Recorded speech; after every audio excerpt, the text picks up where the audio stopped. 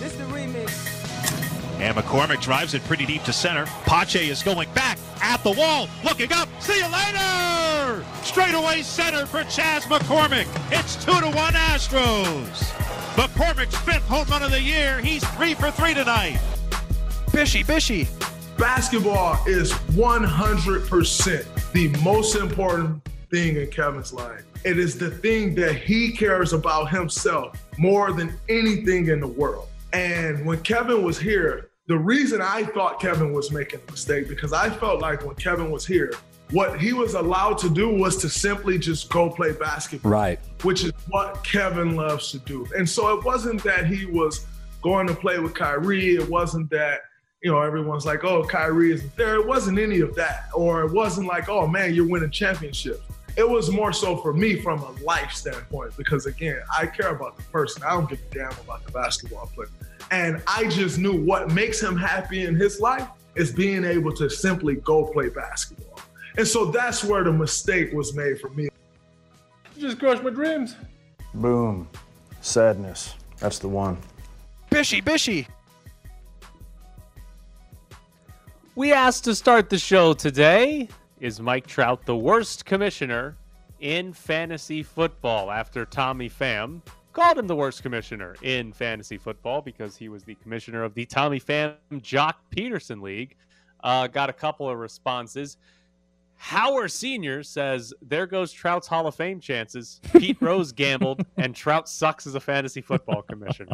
I would love that very much if there was a I don't know if I can vote if for he was him. If he was not unanimous. Not that very few Yeah. people are unanimous, but he wasn't unanimous, and the reason was it was one vote, and some guy from wherever in the middle of the country said, well, like how could I vote for the guy? He's a terrible fantasy football commissioner. He completely blew it. He ruined Tommy Pham's chance at winning that league. Can't vote for him. Also, Fernando said Adam Hill is the worst commissioner. I didn't know Adam Hill was a commissioner, to tell you the truth. He might not be. I think Fernando's just taking a shot. Yeah, he's just at taking a shot at Adam. I Hill. don't think Adam. Adam's in about 56 leagues. Yeah, I was going to say, and he's got to be the commissioner in one of them, right? I was going to guess no. I was going to guess he didn't want to be bothered with that part of it, that he just wanted to be in 56 leagues. So I've been on the road with him where he has the apps, the Yahoo apps for all the leagues, and it is staggering how many lineups he has to change, and it's very impressive that he even remembers all the leagues he's in and how many lineups he has to change. I can't get through 2 that I'm in without really just having a brain cramp. So good for Adam, but I'm gonna guess Fern that Adam is not a commissioner of any of his leagues. 2 things. 1, I hate being in more than one league at a time. Yep. And 2, I think Adam Hill would be the best fantasy football commissioner. Yeah, he seems like he would take it very seriously. Right, he would take it very seriously, and he's like a stickler for the rules. So he would be on top of everything. Like I think he would be a tremendous fantasy football commissioner. We should make him our fantasy football commissioner. Like, I think he'd be great. Your silence is deafening while I'm at home. No, do you disagree? I don't disagree because he's so detailed and he hates people who break rules and he rants about it. So anyone who, if Tommy Pham was right and Jock Peterson was trying to stash players, Adam would call him out immediately. Yeah. No, I think he'd be very good. I just don't think believes he has the time or the desire to do it. Well, cut back from 54 leagues. Well, that's to to maybe 38, 20. and you might be a commissioner of one of these leagues. Yeah. Might be able to work there. So I can't be in that go. many leagues. I just can't. No. I think it would be a disaster. I wouldn't remember who's on any teams. I agree. I don't like being in more than one. If I'm ever in more than one, one of them doesn't get paid attention to. It's just It's not fun for me. So there you go. Fun fantasy football story. I'm hoping we get more details today after Jock Peterson, Tommy Pham, Mike Trout, Manny Machado, Mike Moustakas, any of them talk to the media today. Hopefully they get to ask some questions. Now, this was an interesting story.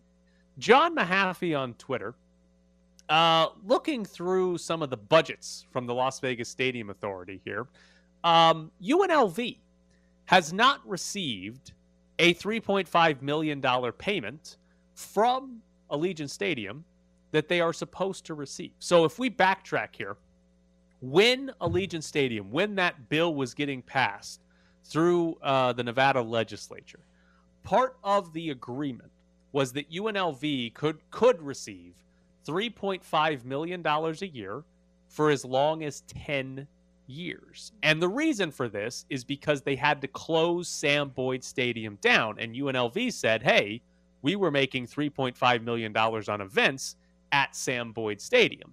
And so the agreement was, okay, for 10 years, you'll get paid a $3.5 million sum to sort of offset the money you would have lost. Apparently, UNLV has not gotten any of that money, though. They have not received a $3.5 million payment from Allegiant Stadium. Is UNLV getting screwed here? I think they are. I mean, apparently that they agree to postpone it because of the COVID, the 1 year. Yes, there was a 1 year postponement. Okay, all right. So they should not have gotten it for year one, but they should have gotten it for 2021. The more we go through this stadium authority and the power the Raiders have over these guys, it's staggering because I'm telling you, as you know, I was at those meetings, and I don't believe if UNLV wasn't a major part in terms of what the benefits would be for UNLV, I don't think they get those votes. I mean, a lot of those legislatures stood up and said, okay, convince us that UNLV is going to be helped out here and that it's going to be a good deal for them, and then we'll vote for this. And they obviously were convinced enough because they got enough votes to pass it. But I don't think it's worked out for UNLV in the way that they believed it would so far when they voted and all those green buttons came up and then it was passed. I think right now, June of 2022, we can look back and say already UNLV would be better off if they had stayed at Sam Boyd Stadium. Because if you look at, obviously there was a COVID year which impacted a lot of things. But if we take any of sort of the financial details that we got from those stadium authority meetings, right? UNLV playing at Sam Boyd, they owned Sam Boyd Stadium. So they didn't have to pay themselves any sort of rent or anything like that. They did have to pay to operate it, obviously. You've got to turn the lights on. You got to pay for water and all that stuff. But they also have to pay those costs at Allegiant Stadium. They have to pay for whatever the Raiders deem their daily utilities for when UNLV uses their Allegiant Stadium. And during the meetings, the estimate there was that to use Sam Boyd, it cost UNLV about $50,000. To use Allegiant Stadium, it was about $150,000. So they tripled their rent effectively got tripled in that instance. They've now lost $3.5 million that they were getting from events yearly at Sam Boyd Stadium. Maybe UNLV pumped those numbers up, but still, they were probably making some money on other events there. And their attendance was lower last season than it was in 2019 at Sam Boyd. They had it was like 4,000 less people on average at Allegiant Stadium than they had at Sam Boyd in 2019. So they're paying more to use the stadium. They don't get money from events, and they had less people in the building. UNLV was better off at Sam Boyd Stadium than they are at Allegiant Stadium. Well, financially, for sure. Yeah. They're going to tell you the perception of playing in an NFL stadium, and I don't know how much that, you and I have had this discussion before, really how much that matters in recruiting facilities.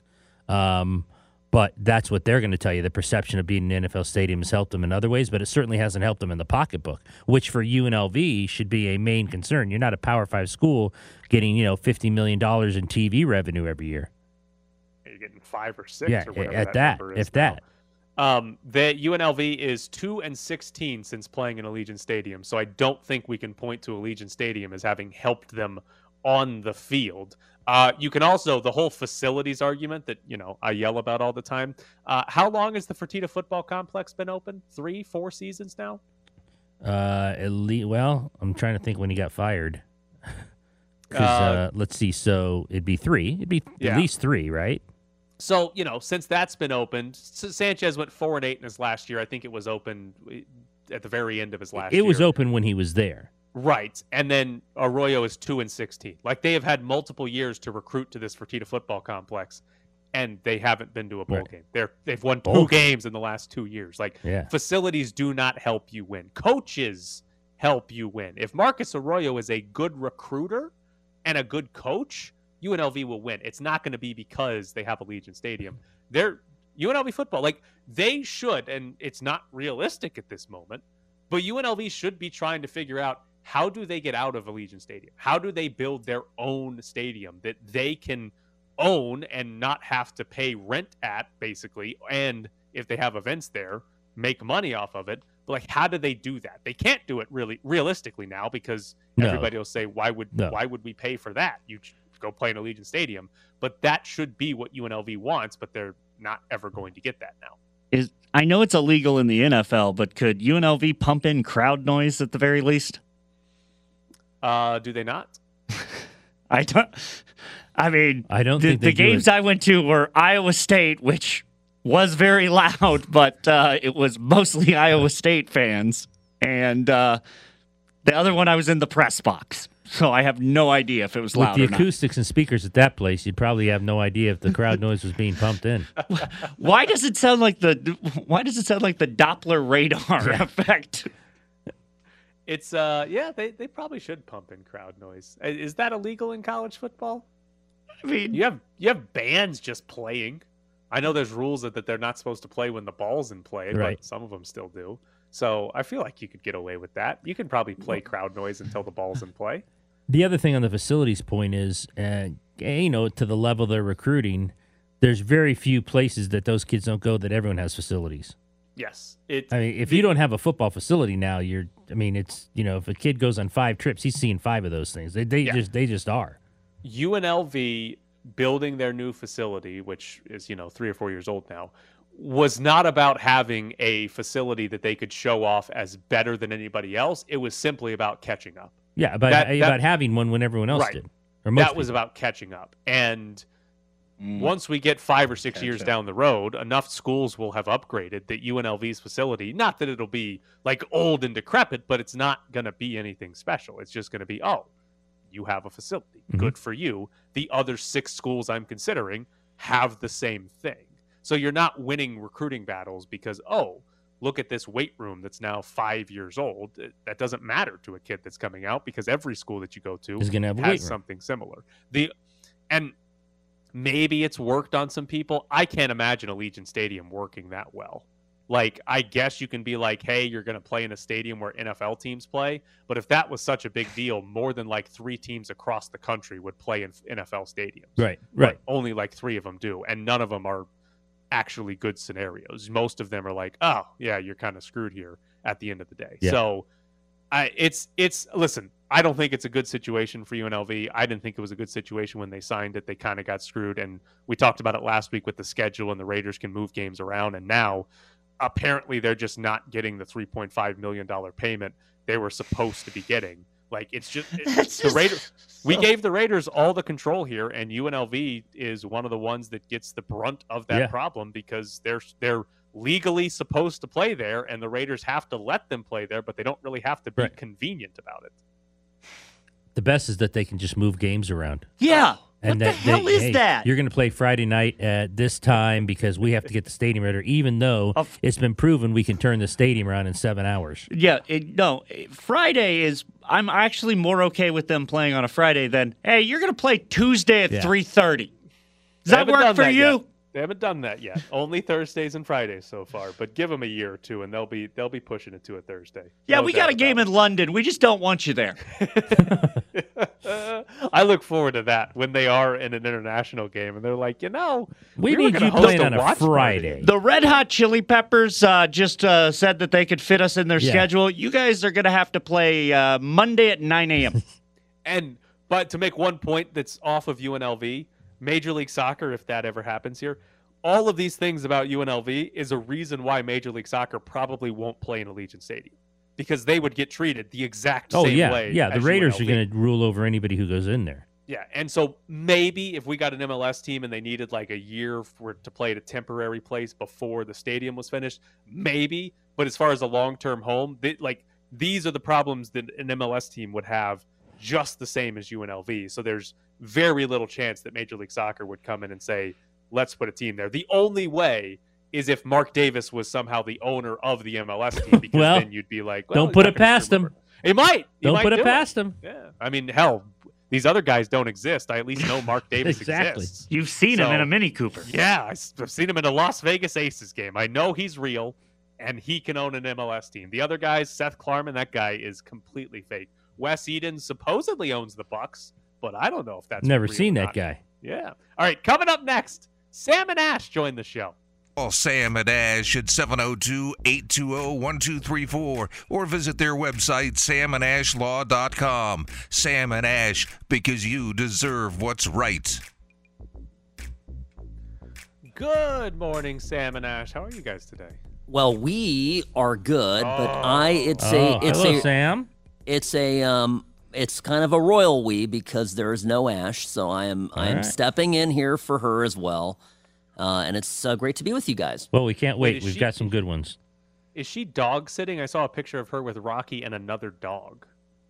Well, the other dog is our other friend, Samantha, who we went to law school with. And for the record, I was the first one with the dachshund. I started this whole thing off, and then of course, Ash got Rocky, and then Samantha got little Pam, who is the cream-colored doxy that you see on the Ash the Attorney as Ashley's Instagram. So, she's, it's a cute thing. She's driving them around, and yeah. Are you a better attorney if you have a dachshund? Is that how this works? Well, I absolutely think that's true. Prove me wrong. Okay. One of our favorite stories of all time has happened. Tommy Pham, outfielder for the Cincinnati Reds, before a game last Friday, walked up in the outfield to Jock Peterson, who plays for the team, the San Francisco Giants, and slapped him in the face. We eventually find out that this is over fantasy football. And of course it was. Yeah, obviously. And Tommy Pham upset over two things. One, he thought Jock Peterson was like sort of breaking some rules in their fantasy football league. And two, was upset that Jock Peterson had made fun of the team he was on last year, the Padres, in a group chat, and that he needed to go and slap him. Tommy Pham has basically admitted that he was purposely going after Jock Peterson. He said last night that he had sent in a text message like a few months ago that the next time he saw Jock Peterson, he was going to slap him. I can't imagine Jock Peterson actually pressing charges here because he seems like he just wants this to be over. But what actually could happen for just walking up and slapping a guy in the face before a baseball game? Well, a lot. And I agree with you. I don't think much is going to come of this. But again, remember, whether it's a punch, a slap, a shove, it can have disastrous consequences. So if it just lands the wrong way, if you get somebody's eye, if you mess up their neck, and they've got a contract worth millions of dollars and a career worth millions of dollars, and you interfere in that and create a problem, then I'll tell you, that's a lawsuit. And you said this is why doing something like this is never a good idea, because you could actually end up really messing somebody up and creating a major legal mess for yourself. Don't hit people. Got it. Yes. Lesson number one. You say, we're talking, you slap someone that hard, it could be more than just a red mark on a face, right? We could talk serious injury. Depending on how hard you slap them. Well, sure. And this is for punches too. A lot of times people get punched. 99% of the time people get punched and they walk away from it. But remember, we had that case not too long ago where a visiting police officer, I believe from the East Coast, was out here in Vegas, was on the Strip, got into a verbal deal with some passerby. The guy turned around and hit him, and the guy dropped to the floor and died. And so, what could be the consequence of you laying hands on someone? Well, murder charges for one. So don't do this. This is a bad idea, and it's why, starting in elementary school, middle school, high school, we ought to be suspending and putting kids up against serious consequences for doing this kind of stuff. So yeah, this is not good. But I think I just think it's funny that it was a slap. To me, when I grew up, baseball players, athletes were these tough guys.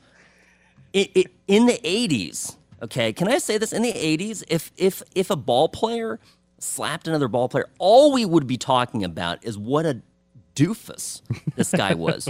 Like, they'd be calling him things that I can't even use those words on air anymore. Like, it's just we would be making fun of him. The whole thing would be treated as being totally silly, And I think that we ought to laugh at this a little bit because like they're arguing about you made fun of my team and fantasy football. Like, just I have a question. I have a question on the money side of this because it was apparently a league where the buy-in was $10,000. Tommy Pham complained. He was like, "Oh, he's messing with my money. He's messing with my money." When you play fantasy football, not technically the most legal thing to play fantasy football for money. There's no legal recourse if you played in a fantasy football league and thought that you got robbed out of your money, right? You're just kind of out of luck there. Oh my gosh, what a question.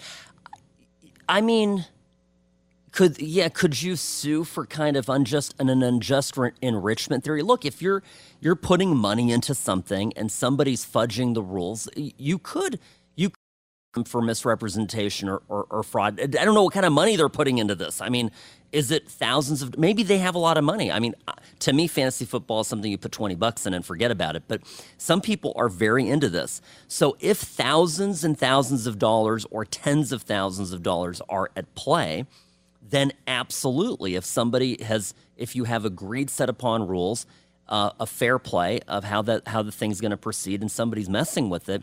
And then yeah, there are certain civil causes of action you could bring. But man, I mean, you got to be prepared. Here's what you got to be prepared for. You're going to bring that case into a courtroom. You're going to put a jury of 9 to 12 people in the box who aren't going to be with their kids, aren't going to be at their jobs. Do you know how pissed these people are going to be? I mean, you know what it's like getting called for jury service? And when you're like, oh, it's a murder. Got it. Okay, big deal. I'm here. I got you. But, oh, hey, we've got these two rich guys arguing over their fantasy football picks. Yeah, no. I actually think I would be very excited if I got called. Well, of course, you would be excited, yeah. Fantasy football pick. I would be so pumped. But you're not everyone. He'd want to be the foreman. Yeah. No, that would be you, Ed. That's right. You'd be the foreman. I've done it twice. I know this. You're like a professional foreman of juries. Speaking of foremen and judges and everything else, judge denied NFL motion to dismiss Jon Gruden's case. So we know the former coach brought a lawsuit against the NFL. It's going to proceed to trial, according to the judge, barring his settlement. He originally filed his lawsuit after he believed the NFL purposely leaked emails in which he used racist, misogynistic, and anti-LGBTQ language. So she says, no, we're going to trial. NFL wanted it dismissed. There are supposedly hundreds of thousands of emails. How much of a nightmare if it goes to trial, could discovery be in this? Well, friends, funny you should ask, because apparently I broke the internet yesterday on Sports Illustrated when I predicted that that this could be the end of Roger Goodell. And I say that because I know that the guy is a jerk, okay, putting it kindly. And I know that in this age of information, of texts, emails, everything, right? You have there now. When this case goes to discovery, it is an open opportunity to go fishing in Goodell's and the NFL's records. And generally, discovery is very broad.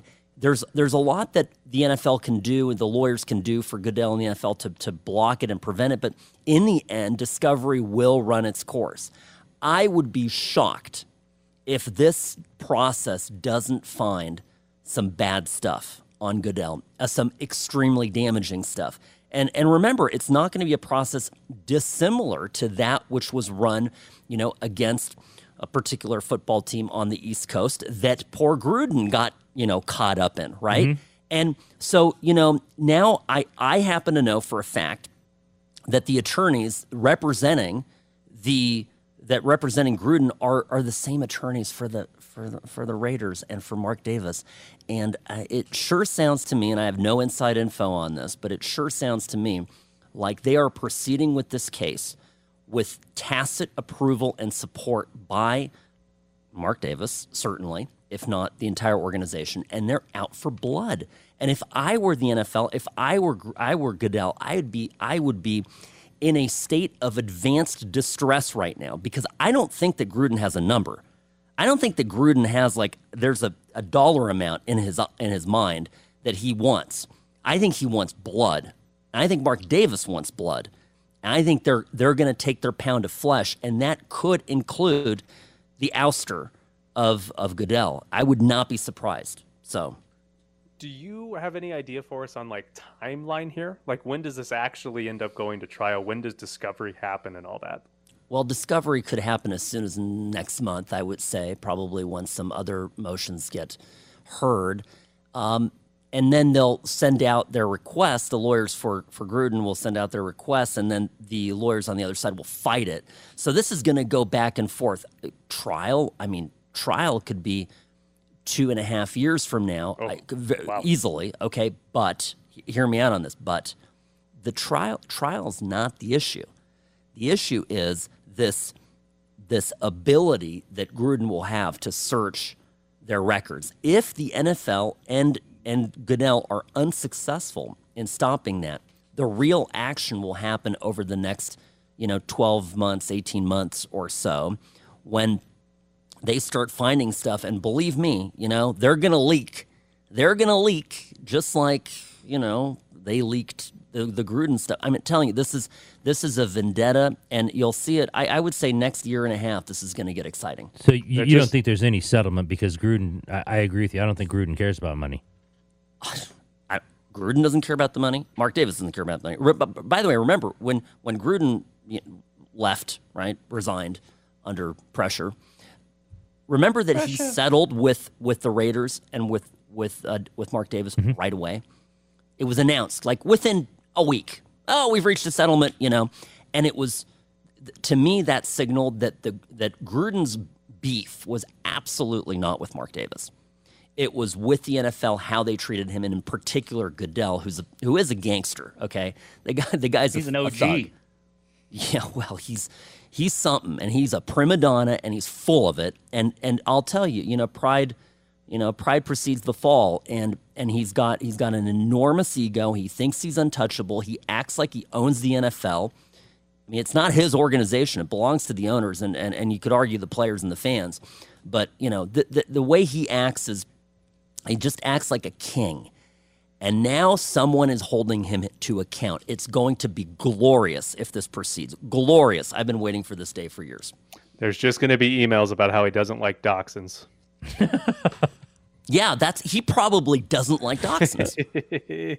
Well, it is samandashlaw.com. 702-820-1234 is the phone number. Sam, as always, we appreciate it. Thanks, Sam. We appreciate it. What a pleasure. All right, guys, be well. Take care, you too. So, again, 702-820-1234 is the phone number, samandashlaw.com. Coming up next, it's Bischoff's Briefs.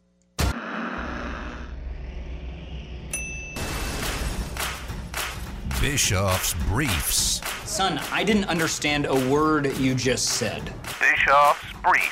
Hey, thanks. That is not a compliment. I disagree. Bischoff's Briefs. Okay, well, that was just a list of complete nonsense, but you're not totally wrong. Bischoff's Briefs. Bischoff's Briefs today, looking a little bit at the Golden Knights. Because we had two conflicting reports over Memorial Day weekend. The first one was from Emily Kaplan, who said, a few people in the league have suggested to me that there could be a deal in place already with Barry Trotz and the Vegas Golden Knights. Just knowing the way Vegas does business, but we'll have to wait and see where Trotz lands before the rest of the chips fall. The next day, Elliot Friedman on Hockey Night in Canada said, Barry Trotz has let it be known to teams that he's not in a hurry to make his choice, and he won't make his decision until he decides if it's right for him and his family. So one report suggesting that Trotz and the Golden Knights already have an agreement. Another report saying that Trotz is telling teams he is going to take his time. Do you believe either one of those reports? I think I believe Barry Trotz only because I think he's talked to like 10 teams. I think he's taking his time to see how much power he can get and what's the best deal for him. Probably for him and his family, but mostly for him in terms of, we've heard several reports where he doesn't want to just be the coach. He wants to either work into management or have the management power. And given how big a deal people think he is, maybe that's what he's trying to work out. If I'm him, I'm trying to get as much power as I can, right? I mean, this is probably maybe the last place he's going to coach. Maybe he wants to go into management afterwards. So I have no problem with him trying to get as much as he can get. Most people do when they get a job. On Emily Kaplan's report about Trotz and the Golden Knights potentially having a deal in place, the part of it that doesn't make sense to me is if they do, what would they be waiting for to announce it? Why would they not go ahead and announce today or yesterday or 2 days ago? Yeah. Barry don't know. Trotz is the Golden Knights head coach. I couldn't figure out why they would wait, why there would be a downside. Like, I couldn't figure out what the reasoning would be to agree to it and then not announce it. Maybe they've agreed verbally and they haven't actually sat down and physically signed a contract, and maybe that's why. But I just couldn't figure out why you would have an agreement but not announce it, because you're not by any means embarrassed to be hiring Barry Trotz. No. Like, I couldn't figure out. You win the sweepstakes. Right. So I couldn't figure out why, if there was an agreement in place, why they would wait. On the other side, if it's true that Trotz has told teams he's not in a hurry to make his choice and all that, the question for me, or at least for the Golden Knights, becomes how long do you wait on Barry Trotz? And how realistic is it, do you think, that you could land Barry Trotz? Because obviously if Barry Trotz called the Golden Knights and said, I'm not interested, then you just move on and you hire your next best candidate.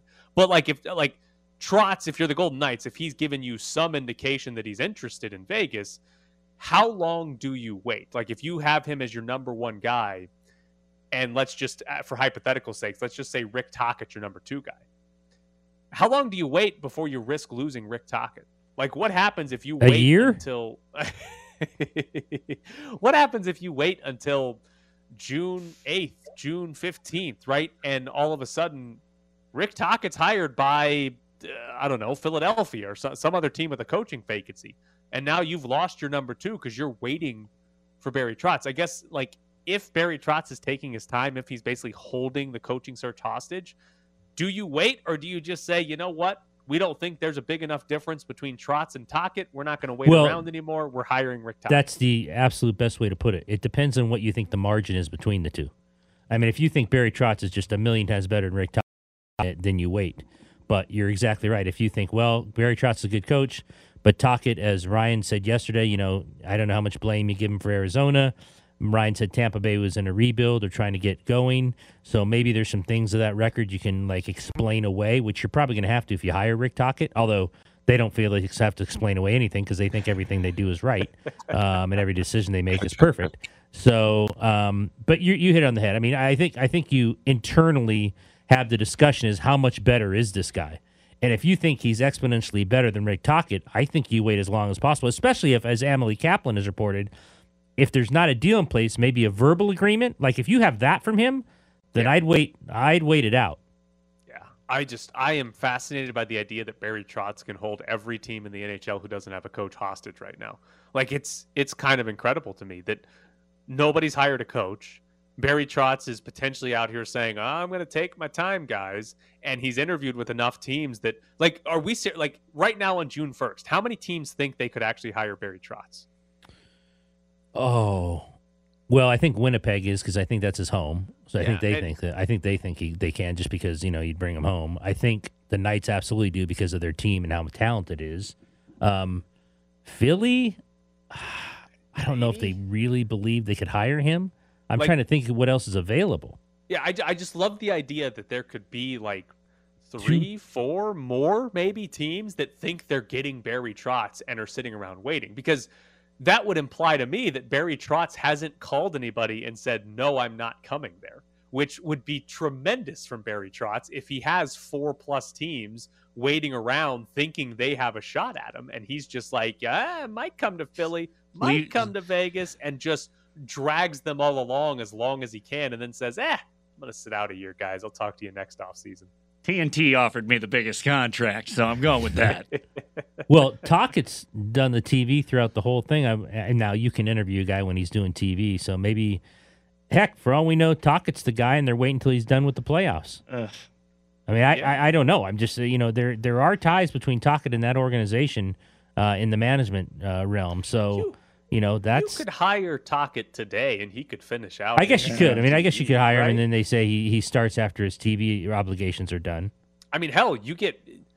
If you were going to hire Rick Tocchet, you would want to hire him now because then you get free publicity for the next rest. You're not in the postseason, but they talk about the Golden Knights all the time with Rick Tocchet. Yeah, no, that's true. Going from Barry Trotz to Rick Tocchet, like you want Barry Trotz, but you wound up with Rick Tocchet is like looking at a Cadillac and winding up with a smart car. I mean, wouldn't most people rather have the smart car right now? Have you seen gas prices? How about this in California yesterday? Did you see that price? No. There's actually a price going 8+ in California. That's tough. Is this like in a remote area? I didn't. It was on World News, and I looked at it, and it said it's 806 or something like that. And then Sam Farmer, the LA Times, tweeted around his house in California, LA, lowest was 654 or something like that. And they had a report from there. A guy like is filling up his SUV. He goes, 186. I mean, 186. I was like, what? Hey, they get paid more in California. All right, we've got tickets to give away. Yeah. If you want to go see Jurassic World Dominion early, we've got a pair of tickets for you. It comes out on June 10th, but we've got tickets to go see the premiere on June 7th.